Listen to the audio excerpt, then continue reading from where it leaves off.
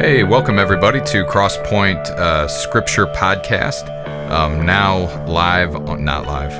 available on Spotify. And are we available on Apple yet? I don't think we're verified yet, but Okay. we do have, it's on our website as well. All right, thank you, Easton Walker, recording engineer and guest star today. We are working on getting onto Apple, and we will get on there. We're not going to quit.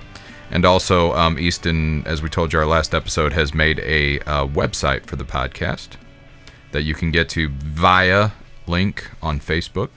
Mm-hmm. Facebook and Twitter. So spare no time or expense to get to the Crosspoint Church on Facebook and hook up so you can never miss an episode of the podcast and so you can share with your friends. Today, we've been promising you a special episode, and you are going to get it. Okay, so if you have no idea what I'm talking about, you want to go and check out last episode. But we've been promising a special episode today on Thursday. So we're going to take a verse today, but it was a request. I've been telling you since the beginning of the podcast that we're definitely open to requests for you to send in a favorite verse, or, and this could even be more interesting, a verse that you hate that just gets you and you're like, I don't get it, or I don't like it, or it's so challenging, or I don't understand it. That could be good too, because there's a lot of meat there. And so we've taken 2 requests so far, and then Easton actually had a request. It's possible he's just bored of listening to me talk while he sits up here recording everything, but I want to hear my self-talk now. Something got him wondering and was like, man, I'm going to throw in a verse. So he gave us a nice controversial one about riches and getting into the kingdom of heaven. And we thought, hey, let's try this. Since he's here, why not have him give his requested verse and also give some background, like, here's some reasons why this verse is either perplexed or encouraged or challenged me, and we'll just see. So here'll be our challenge. What we could do is turn this podcast here into a big ol' expose on riches and Christianity, but we're going to avoid doing that. What we're going to try to do is keep it to the Crosspoint Church Scripture Podcast. So in other words, fielding all of some of Easton's questions and curiosity about this verse, will just the context and seeing Jesus in these verses kind of shed light on, and if not answer all of his questions, at least say, oh, okay, man, I've got a lot of new ways to at least look at this verse. That's the hope. Mm-hmm. And we didn't rehearse this, so I have no idea if it'll work. I might point out context and all of our tools, and Easton might go, no, it's just not doing it for me, man. I'm still puzzled. Mm-hmm. And you're just going to have to live with that, audience. Yep. Okay, so I guess the best way to start is, Easton, you have the floor. You let us know the verse. So our verse today comes from Matthew chapter 19, well-known verses. You'll be very familiar with them when we get to them, but the address is Matthew 19, 23, and 24. So, Easton, why don't you just fire away, let me know what some of the background, why you wanted to ask about this verse. Sure. So I think it's a pretty relevant reason to look at this verse right now. There's a lot of stuff going on with the wealth, I guess, the perception of wealth and how pastors spend it right now. It's in the media a lot. On Instagram, there's a Preachers and Sneakers podcast, which if you haven't, there's an Instagram and they also have a podcast. And if you haven't seen it, basically what they do is they take the well-known pastors like Stephen Furtick, T.D. Jakes, all those kind of things, and they go through the pictures that have been taken of them on social media, take their shoes, and then find the shoes online to see what they go for. And sometimes they're $200, which to me, I think as an adult, if you work, a good pair of work boots is a few $100s. So that's not obscene in my opinion. But there's some shoes that retail for like $2,000, mm-hmm. which we'll talk about it later in the podcast. Maybe I might try to avoid it, but I feel anyway. Like 2 minutes in is a little 5 minutes in is a little too soon to draw conclusions on that. But and then there's the whole Kenneth Copeland thing, which if you don't know who that is, he's a pretty prominent pastor. He's on TV a lot. I've never really watched him, but he had made a comment about there being he didn't want to fly commercial because of what he said were demons in a plane. And then of course Insider Edition came and interviewed him about it, kind of ambush style slightly. And he says, I didn't mean the people. And, the video is definitely a little hard to watch, but it's really not about what we think about him. But he does, the scripture that we're talking about today was quoted at him asking, what do you think about this? Like, why do you have a private jet? And so it's a pretty interesting question, because I know, now I'm not a Bible scholar, even though I work at a church. I'm not a pastor. I do primarily production. So I do have to check myself whenever I make videos, just to make sure I'm not getting into any weird stuff. But I'm not a pastor, so I feel like I have a pretty similar view to most people when it comes to the Bible that read it weekly but are not paid to study it. Yeah. As far as your experience with it, you're just saying you're just trying to follow God. You're a normal guy and just trying to make what you can of it. All right. What I'm hearing so far in the background of your question is the idea of money and Christianity and America and how much money should you have, and especially like focused and localized and made very obvious in pastors doing things like owning a private jet or more than one, and also having, and right on down to the funny kind of granular side, or maybe not so funny but interesting anyway, $2,000 shoes. Yeah. Okay, but you're saying you're not untouched by the whole money and God thing either. I mean, does it have personal interest to you as well? Or are you just worried about how pastors use their money? Or yeah, I mean, I think the purpose of the question isn't to kind of certify or condemn any specific pastor. It's just a way to look at, as Christians, how should we handle money? Because to me, spending a couple $100s on a pair of, work boots is a lot, but in some cases it's a necessity.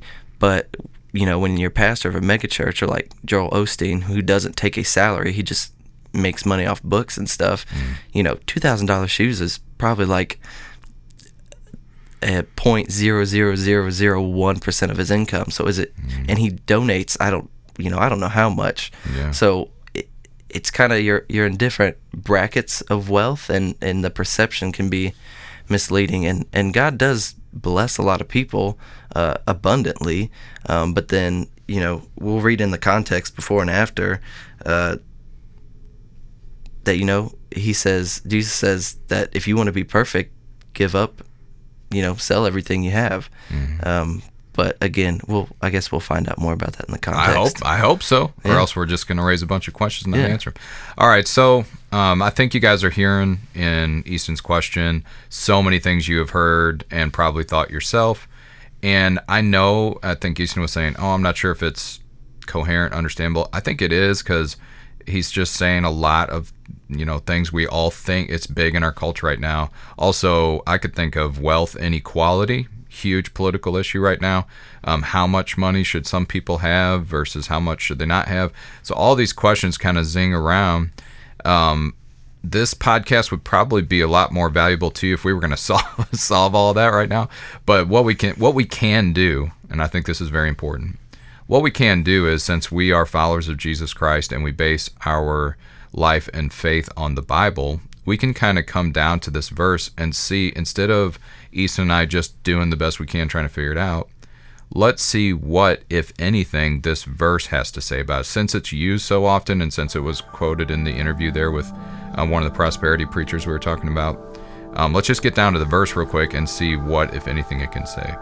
So reading in the ESV, Matthew 19:23 says, "And Jesus said to his disciples, 'Truly I say to you, only with difficulty will a rich person enter the kingdom of heaven. Again I tell you, it is easier for a camel to go through the eye of a needle than for a rich person to enter the kingdom of God.'" And I would be willing to bet that so many of you have probably heard that verse before. It's very well known. There's lots of ways to take it. We'll go for two extremes. Two extremes that I've heard. Not saying whether they're right or wrong. I'm just saying that if you imagine the idea of the subject having a left and right hand, then one would be far on the left and one would be far on the right. So a far left, just again, using an analogy here, I don't mean left politically, I don't mean left theologically, I just mean, let's just go to the far one side or the other of the issue. So way over on one side would be the idea that what the Bible is saying right here is, if you are rich, you can't get into heaven. So, and some of the difficulties there obviously would leave it leaves the word rich undefined. If you are rich, you can't get into the kingdom of heaven. So then everybody will go, well, then what do you mean by rich? Okay. And then on the far other side, it's saying if this verse is definitely not saying that rich people can't get into heaven. It's saying that actually there's a way to be rich but not trust in it, and God is holding that up as being good somehow. Those are the two sides I've heard. That actually this verse is just talking about trusting in riches and has nothing to say with the riches we have. Or on the other side, you've heard people say, if you're rich, you can't get into heaven. The thing there is that people who are saying, if you're rich, you can't get into heaven, would usually say, who's rich? Definitely not me. Some of the issues there would be that, the statistics by now are pretty well known that most of the people in the Western world, America being the biggest example, but most people in the Western world are, by comparison to third world countries, rich. All of us are, by comparison. If you just want to use a comparison with other people, then we're all rich. And so there's just some other hard things there. So, Easton, you were talking about the context to try to help us understand this verse better.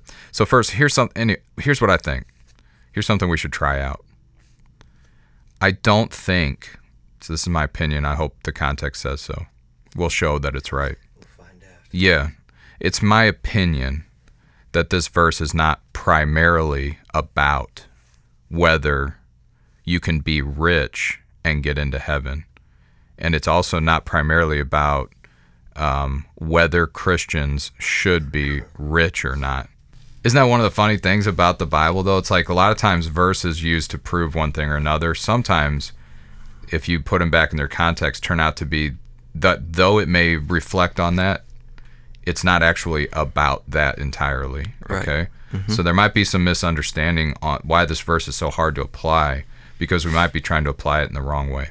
All right, so first of all, we'll look at the context. What's funny is the context of this verse, I don't know if a lot of people know this or not, but the context is also really well known in that it's a story. There's a story of the rich young ruler comes right before this.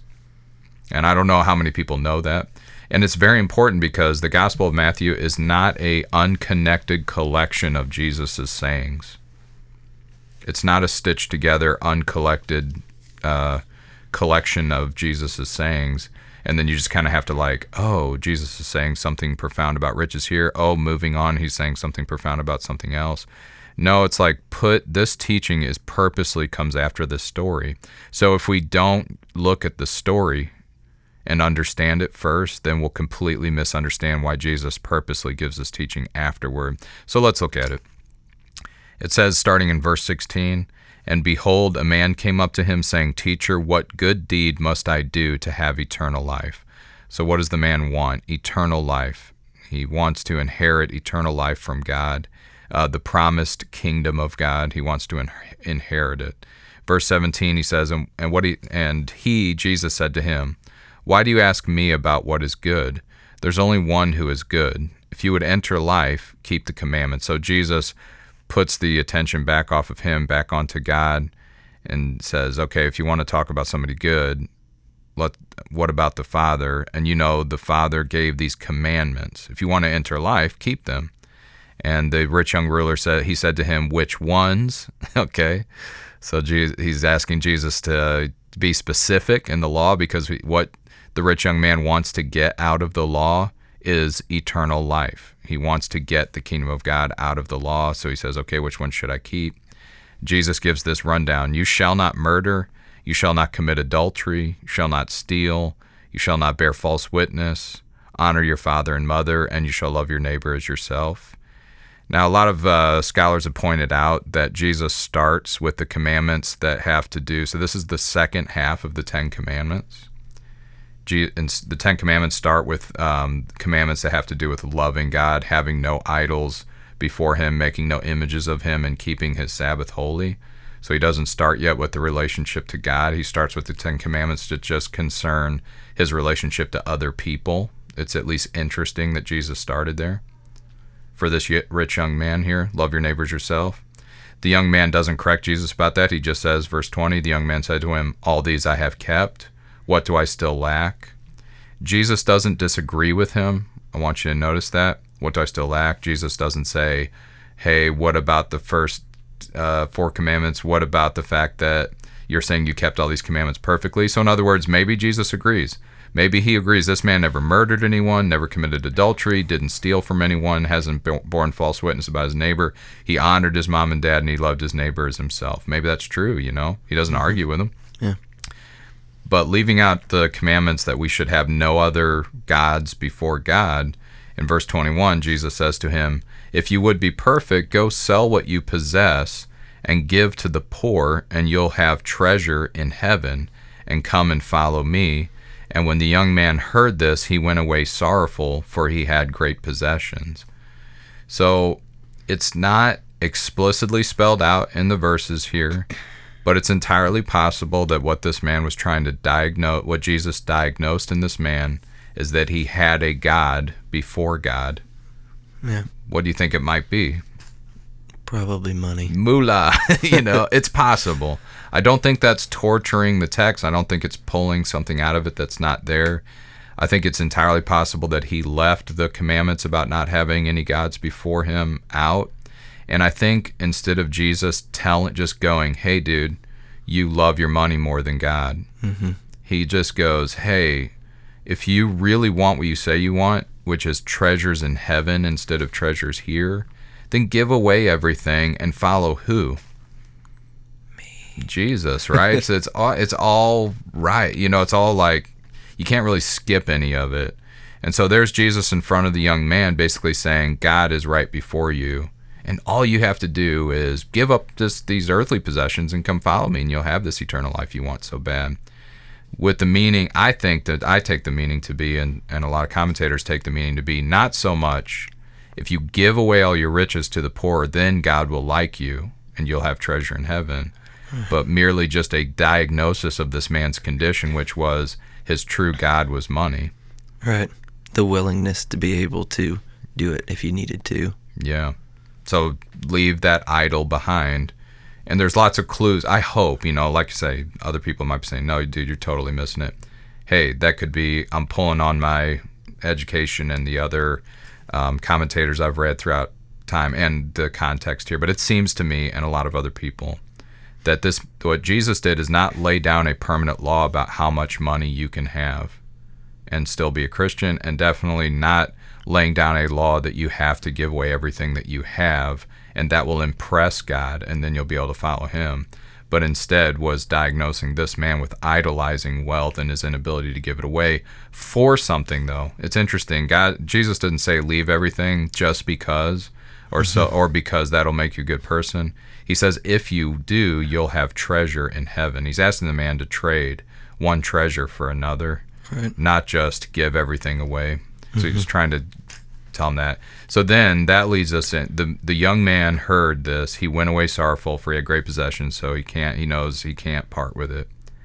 23, and Jesus said to his disciples, truly I say to you, only with difficulty will a rich person enter the kingdom of heaven.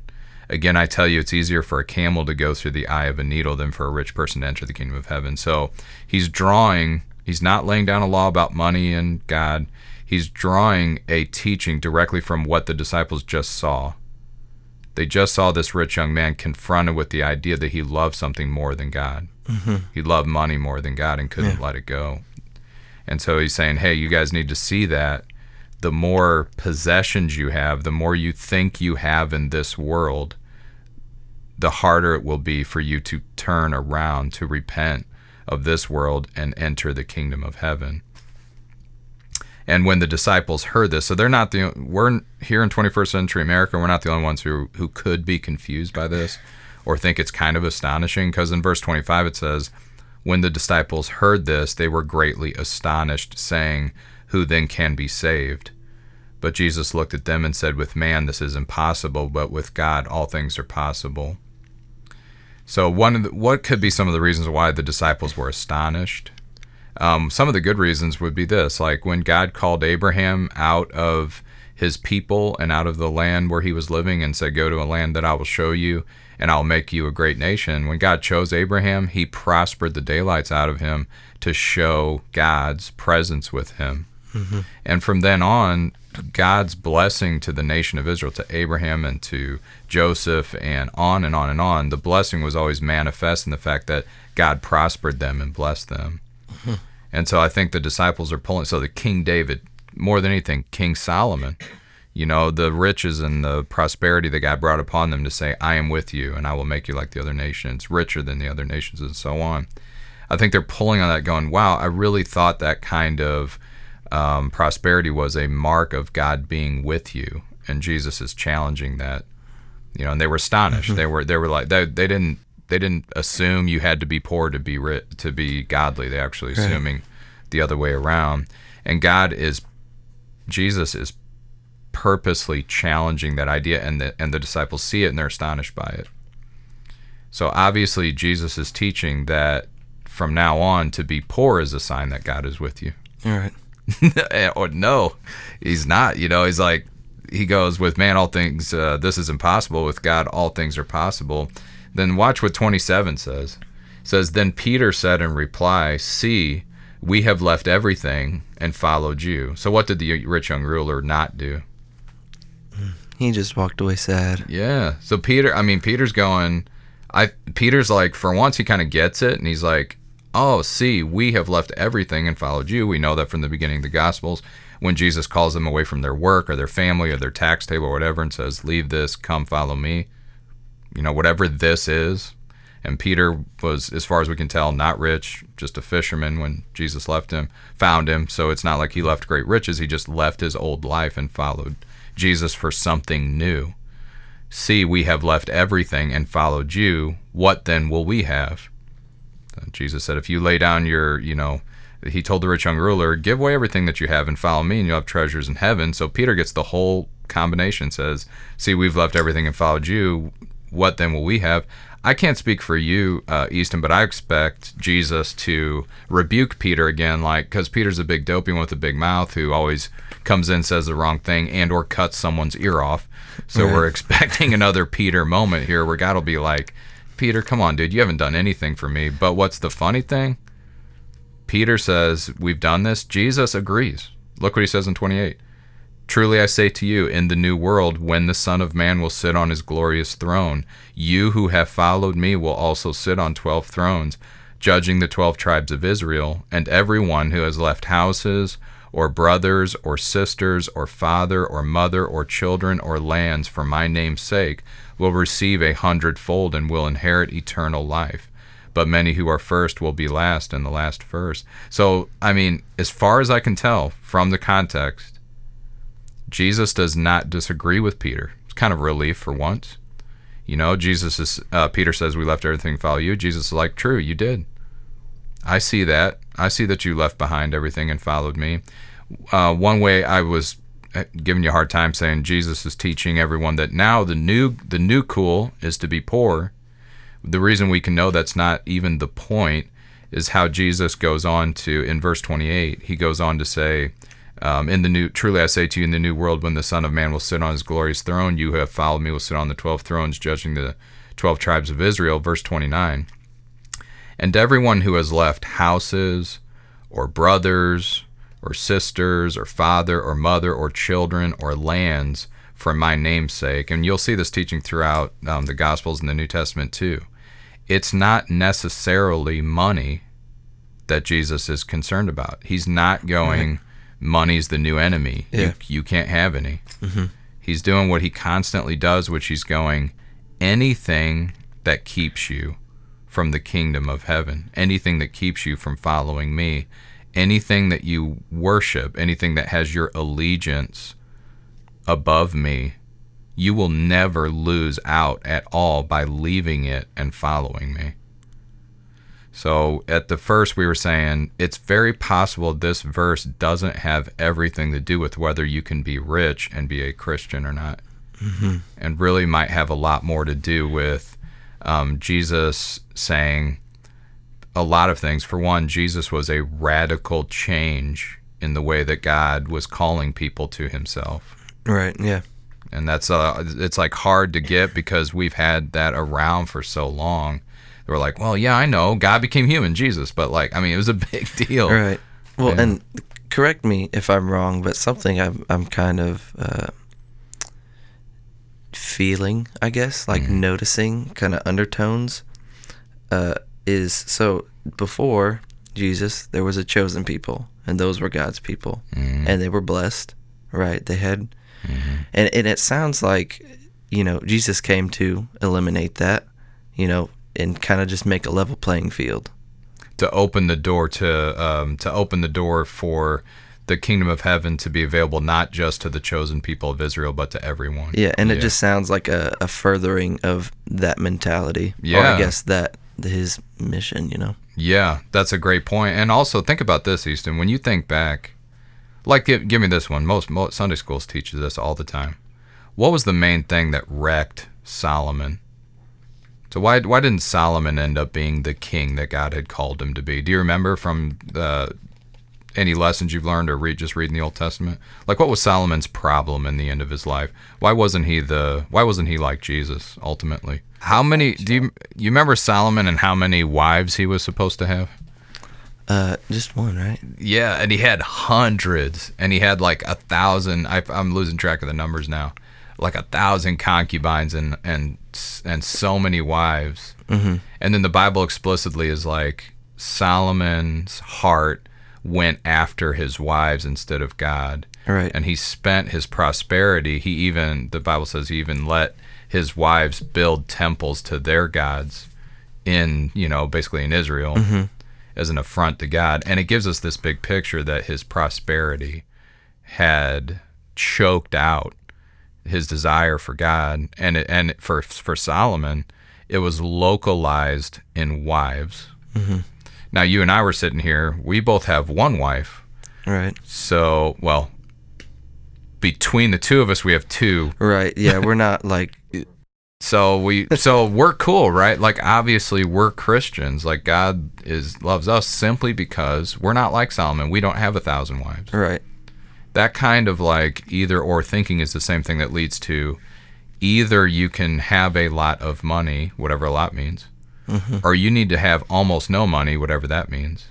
And that's what will have you be accepted by God. Right. When here, if I understand right, these verses about the rich young ruler instead focus it on, like Jesus always does, what's in your heart? What are your intentions, and what part does God play in your life, And I ultimately see, now I don't know, and here we're going to get theorize a little bit. I think everyone gets the point of the Instagram shoes on pastors thing. You tell me if here's the point I get. I'm not on Instagram, and this is what you've told me about it, so I only have it from you, but here's what I think. I think that the $2,000 on the feet of a guy who says he's devoted to Jesus above everything else, I think that Instagram account is trying to go, no, you're not, and I can tell by your cool shoes. Am I simplifying it too much, or what do you think? No, I think it depends on, again, your interpretation maybe of this verse before you see it. Because I've looked around and I can't find the actual explanation of what it is, but that's definitely a large way that people perceive the account, at the very least. Yeah. And it's like, okay, I mean, all right, well, leaving aside whether they're right or not, the Instagram account people. Right. I think we understand. I really think we understand that. So here's what I'm saying. I think for the rich young ruler, that's why Jesus describes him as rich, and why at the end he's like, hey, leave your possessions, because he knows that'll do the trick. But I think for all of us, whether we consider ourselves to be rich or not, I think we can all find the things that God could put his hand on and say, this is what I need you to part from. Fathers, mothers, children, lands, name, sake. Depart from this, and you will see that I am number one or I'm not in your life. And to localize it in money can be helpful in one way. So here's one way it can be helpful. It was helpful for the rich young man because that was his problem. That was his idol, money. I think it's helpful for almost all 21st century Americans because the idolatry of money in our culture is huge. Mm-hmm. So I think it's like aiming at money as an idol, you are going to hit something almost every time in 21st century. It's held very sacredly. Like if you have it, you want to brag about it, but you like it's weird to talk about how much you make and all. So we definitely have a very different view, I think, of money than they did back. I could be wrong, but I think you're right. And I think one thing that's really cool is I really think that people in America are very religious about their money. You were hinting at it there when you said you're not supposed to talk about it, but you are supposed to show it. It's kind of a sacred subject. Mm-hmm. So you need to learn the rules first, kind of the religious rules of money, so you don't end up offending somebody, and on and on. Like I said, we can take up the whole podcast talking about this. But here, okay, so just the point that the verse is making about idolatry and about the kingdom of heaven and the treasures of heaven, it's great. Like, okay, here's what I've experienced. In 21st century America, people usually want to turn the focus on money way down because they're trying to excuse our idolatry of money. Yeah, that's why I think. So you're trying to like, well, this verse actually isn't about money at all. No, it has a lot to do with money. Yeah. Yeah, it has a lot to do with money. But then in other contexts, we can. What's funny is we could also excuse ourselves because in America you have a lot of wealth inequality, meaning lots of people have lots and lot. Well, a few people have lots and lots of money, and then a lot of people have a lot less by comparison. Right. So it becomes great to go, oh man, this is so easy. I'm not a millionaire. I'm not a billionaire. I'm not a millionaire, and I'm not even 100,000-aire. So I'm definitely okay with God. Yeah. And that's the opposite danger of making this verse about money when it's really about idolatry. Right. And I don't even have the opportunity because I don't have enough money to have the opportunity for it to be an idol in my life. That is possible. But what's funny is, with idolatry, it can shrink or grow to any size necessary because all it has to do is keep you away from God. So the point being, I keep saying we should draw it to a close, and I don't, but here, like a point would be, Peter speaks up and says he left everything. And if Jesus kind of agrees with that here, he'll go, yep, you're right. But later on, you remember with Peter, like Jesus is going to be crucified. Peter goes, no. He says, all you guys will leave me. Jesus says, all you guys will leave me. Peter's like, no, not even if they kill me, I won't leave you. So though Peter was able to leave money, he walked away from his well-being, his work or whatever to follow Jesus, his idolatry of his own like self was still alive and well. Because that's what he speaks up right then. No, I'll stick with you no matter what. And Jesus is like, no, you won't. Because you idolize your own safety and importance, you'll leave me as soon as someone touches your idol. Mm-hmm. So the really deceptive thing about money, when we localize it in amounts, so say, well, if you're a Christian, you can have 1 million, but no more. Or if you're a Christian, you can only have 20,000 or less. Or if you're a Christian, you can only make $12 an hour or less. When you get into all that, you're missing the point that it doesn't have anything to do with amounts and has everything to do with your heart. Huh. But the danger that Jesus is pointing to here very clearly, and something that should be a really stark warning for a very prosperous country like America, is that he's warning you that when you have large amounts of power, which is what money is in our world, when you have large amounts of it, it would take a miracle to save you. Yeah. And that's a warning. I would say that's a warning for all Americans, because I can only speak as an American. That's my context, a Midwest American. Yeah. So I'm just saying it's a really stark warning for all of us because by everyone's standards, we live in the richest country in the world. All right. Well, I tried really hard to keep to the context. And then, let's try this real quick. Where do we see Jesus in these verses? Jesus left everything to follow God, which I think is funny when we think about that, because he was God, but he still lived that example. So the clearest way we can see it in Philippians, it says that Jesus did not consider equality with God something to be grasped. So the fact that he was God, he didn't cling on to that. He was willing to risk it, so to speak. He didn't count equality with God as a thing to be grasped. Instead, he humbled himself. He put it off. He didn't stay in heaven. He came and was with us, and he humbled himself by being found in human likeness. So not only did he become a human, but he also became obedient to death. Not even just death, so he didn't die quietly, an old man in his bed, having obeyed God his whole life. Even the death of the cross. So he was stripped literally of everything, his clothes, his life, everything, his reputation, his dignity. He was willing to lose everything because he knew that he had treasure in heaven. He didn't just lose everything because he was such a good guy. He constantly was showing that they couldn't take anything from him because his inheritance was safe in heaven with God. And he lived that out in flesh and bone. And then he calls, so that's how we see Jesus in these verses. He left everything to follow God, everything. And he did it for us and to honor his Father, so that when he calls us to leave everything, he's not a moderately successful upper middle class American pastor calling us to leave, sell everything, and follow him. He's Jesus, the Son of God, who literally had everything, including his dignity, stripped from him so that he could follow God. It's a really radical calling. When we look at Jesus in these verses, when we start talking about how much can you spend on shoes, we start to notice that really we've kind of lost our way. Right. It's a good discussion, but it's more of a lightweight one based on wisdom. Seems petty in comparison. Yeah, and easily solved. Like you said, you kind of brought up work. Like, if you need steel-toed boots that last for work, use your wisdom and get your boots. That's, it's like, okay, problem solved. Right. But when we come to what will it take for me to follow God, the answer of the Bible is everything. And there's just no compromise on it, right. Everything.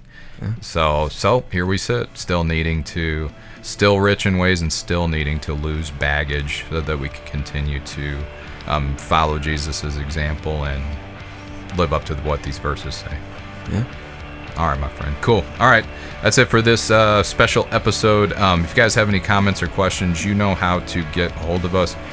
You can email me, jserra@thecrosspoint.com. You can comment on Facebook. Easton, am I missing anything? Any way for them to give feedback? There may be a comment section on the website now. I'll have to see if that got updated or not yet. But sweet. If there's a comment section on that website, you leave us some. And if you have your own requests, let us know. We'll see you next time.